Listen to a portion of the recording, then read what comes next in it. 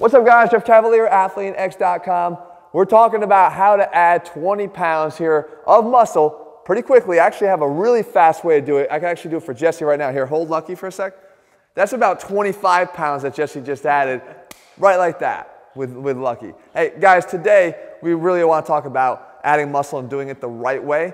The reason why I have Jesse here is because he actually did it the right way. Jesse has just hit that milestone, 20 pounds of muscle, since he really kind of just started to train here with us consistently. Now, he's come a long way since when he actually used to sing and dance on this channel. Never gonna give you up, never gonna let you down. Yes, right? Yes. So take us though through your chronology when you actually started. I think it was back in like the fall of 2016, yeah, right? So aside from the singing, started getting really into training in October of 2016. We actually shot the Hard Gainer Shoulders video. Yep. Went out that night and got into a car accident.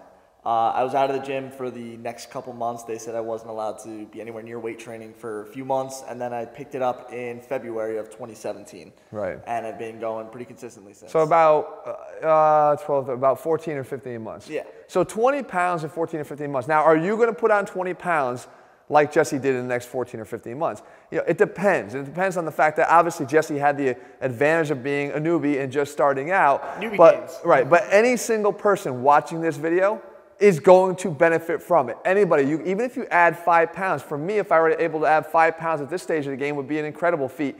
I know you're going to benefit from this. So I want to break it down into two things: training and nutrition, because they both matter. All right, we're going to cover the key aspects of what allowed him to do what he did, and again, underscoring the fact that it's been done the right way. So let's get right into the training first.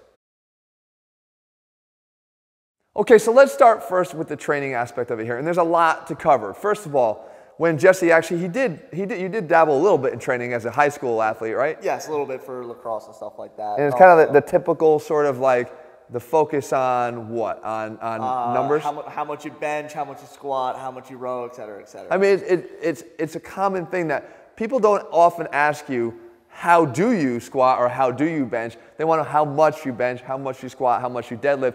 People focus on the number, and I'm going to tell you why that's a little bit of a problem. You were chasing your brothers, right? Yeah, both my brothers and a couple of my teammates and friends like that. So there's obviously external pressures as well for people to make sure they get their numbers up. But this is going to be the first thing that might be a little bit controversial, but it really is not meant to be at all. If you hear me out.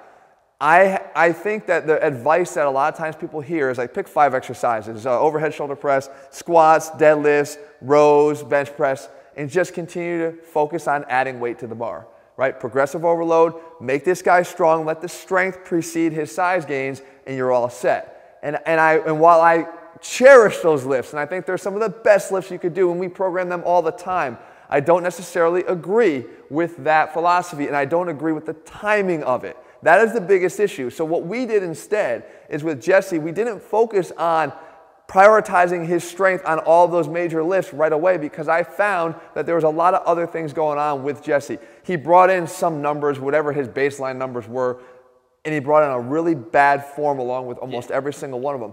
Almost to the point where he didn't necessarily look so bad when he was doing them, but as a trained physical therapist, I'm supposed to be able to see when things are going wrong at each joint level, and it didn't look pretty. And that's my big gripe here, is I think what you need to focus on first and foremost is spend the first portion of your training covering the basics. And in terms of that, I'm talking about mind-muscle connection, body command and control, and being able to execute the movements the way they're supposed to before you start adding the weight to the bar to start working on the strength. Because there's a big concept here, guys.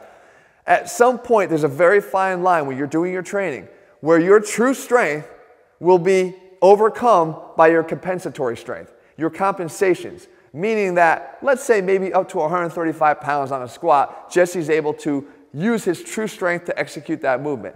But once he gets to 140 pounds, there's a compensation that takes place. In order for him to get that lift down to the bottom and come back out of it, maybe he has to lean forward just a little bit. Maybe the low back has to start activating a little bit more to stabilize that forward lean. Maybe the hips themselves kind of internally rotate because his foot caves in a little bit because his knee caves in under the weight. The quads weren't necessarily able to handle that. All these things start to mushroom out of control, and the compensation is he's able to get the weight back up.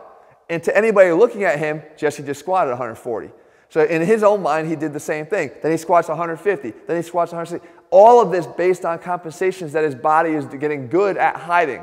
That is the recipe for long-term disaster. And if you are anything like me, I did the same thing, and my knees now today pay for my mistakes from before. Had I set the stage with lighter weights and left my ego at the door and decided to follow a strength program based on my ability to control the movements that I have first, that would have been better off.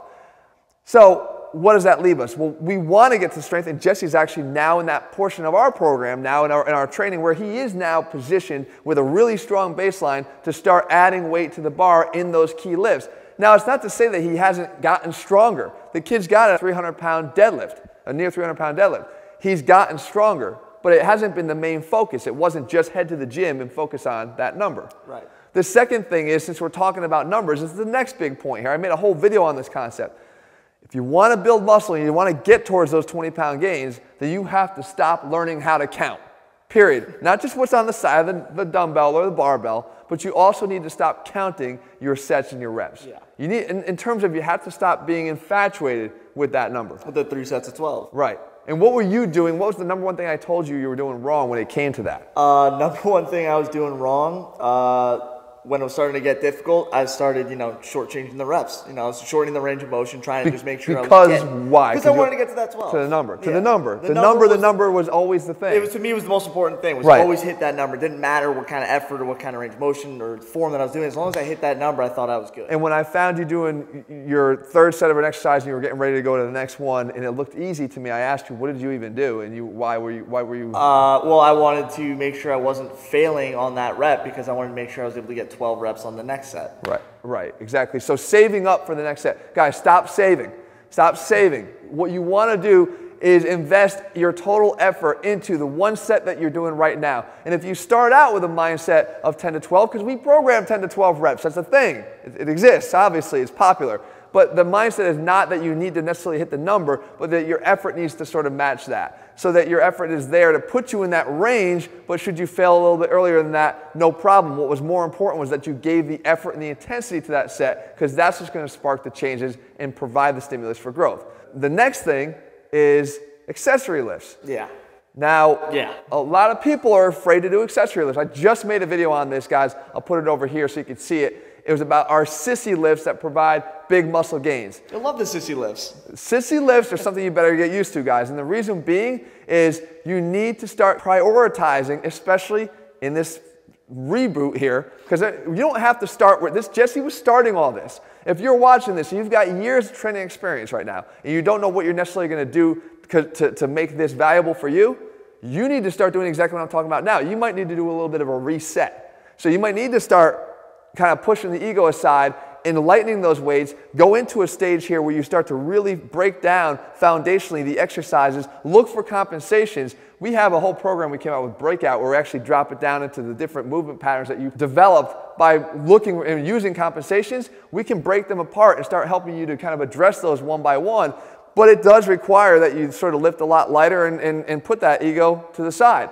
But as you do and you build yourself back up, now you've got that true strength, not the compensatory stuff, but the true strength building every set. And now with that, now you're getting bigger and stronger, and now you can start adding that weight back to the bar again. So it's kind of a necessary step in the right direction.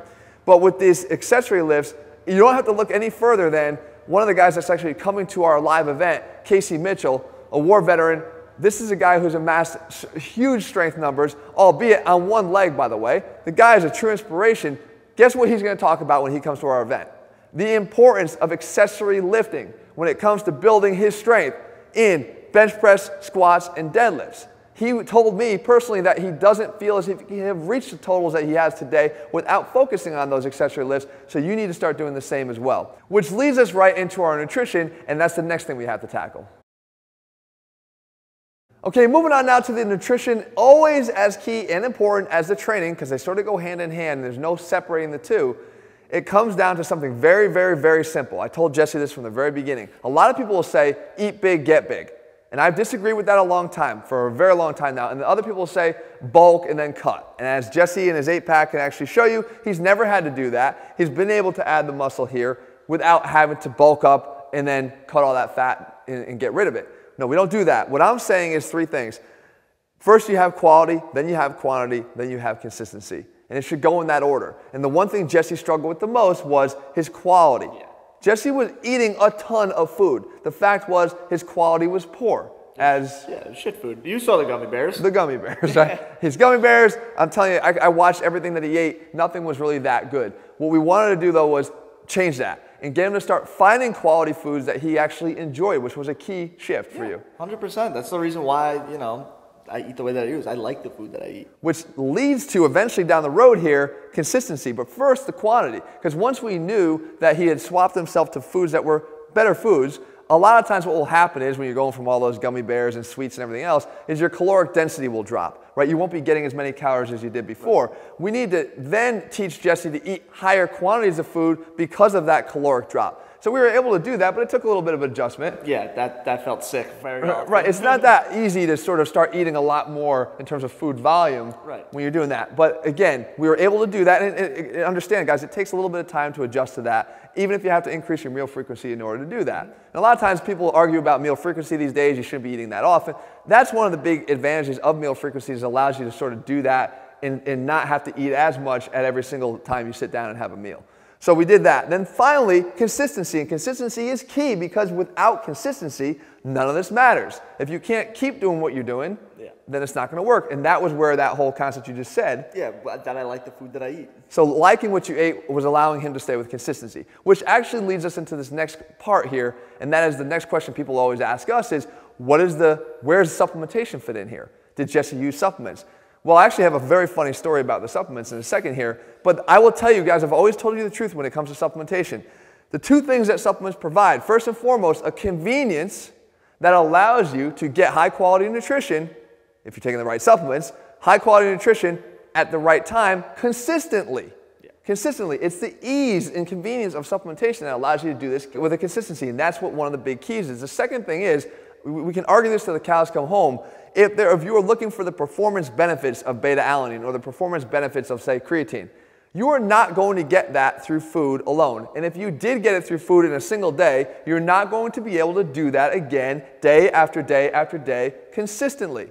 Knowing how much red meat it would take to eat just to get the amount of creatine that would be beneficial, because we're talking about the beneficial effects of these supplements. Not just saying that I'm getting creatine in my diet, but actually seeing the benefits of the clinically researched dosages of those, because that's what really matters the most, is what benefit you're seeing. Now for Jesse, I knew he could benefit from these things. I knew beta-alanine was going to help him with his training, so we actually provided it in a supplemental form.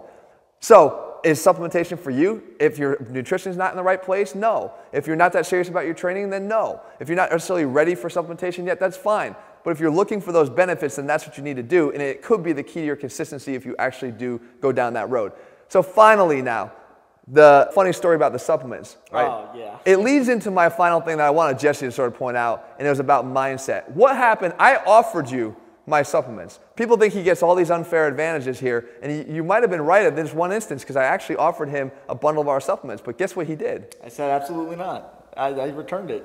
He said no. Yeah, I said no, and then I... Why? This is the most important thing. The reason why was because I felt that if I was going to be using them, and that if it was going to be my work and my effort put forward, I was going to pay for it. I wanted it to be on me. I didn't want it to be given to me. I wanted to put my hard work, my money, and my own, mindset into it. Right.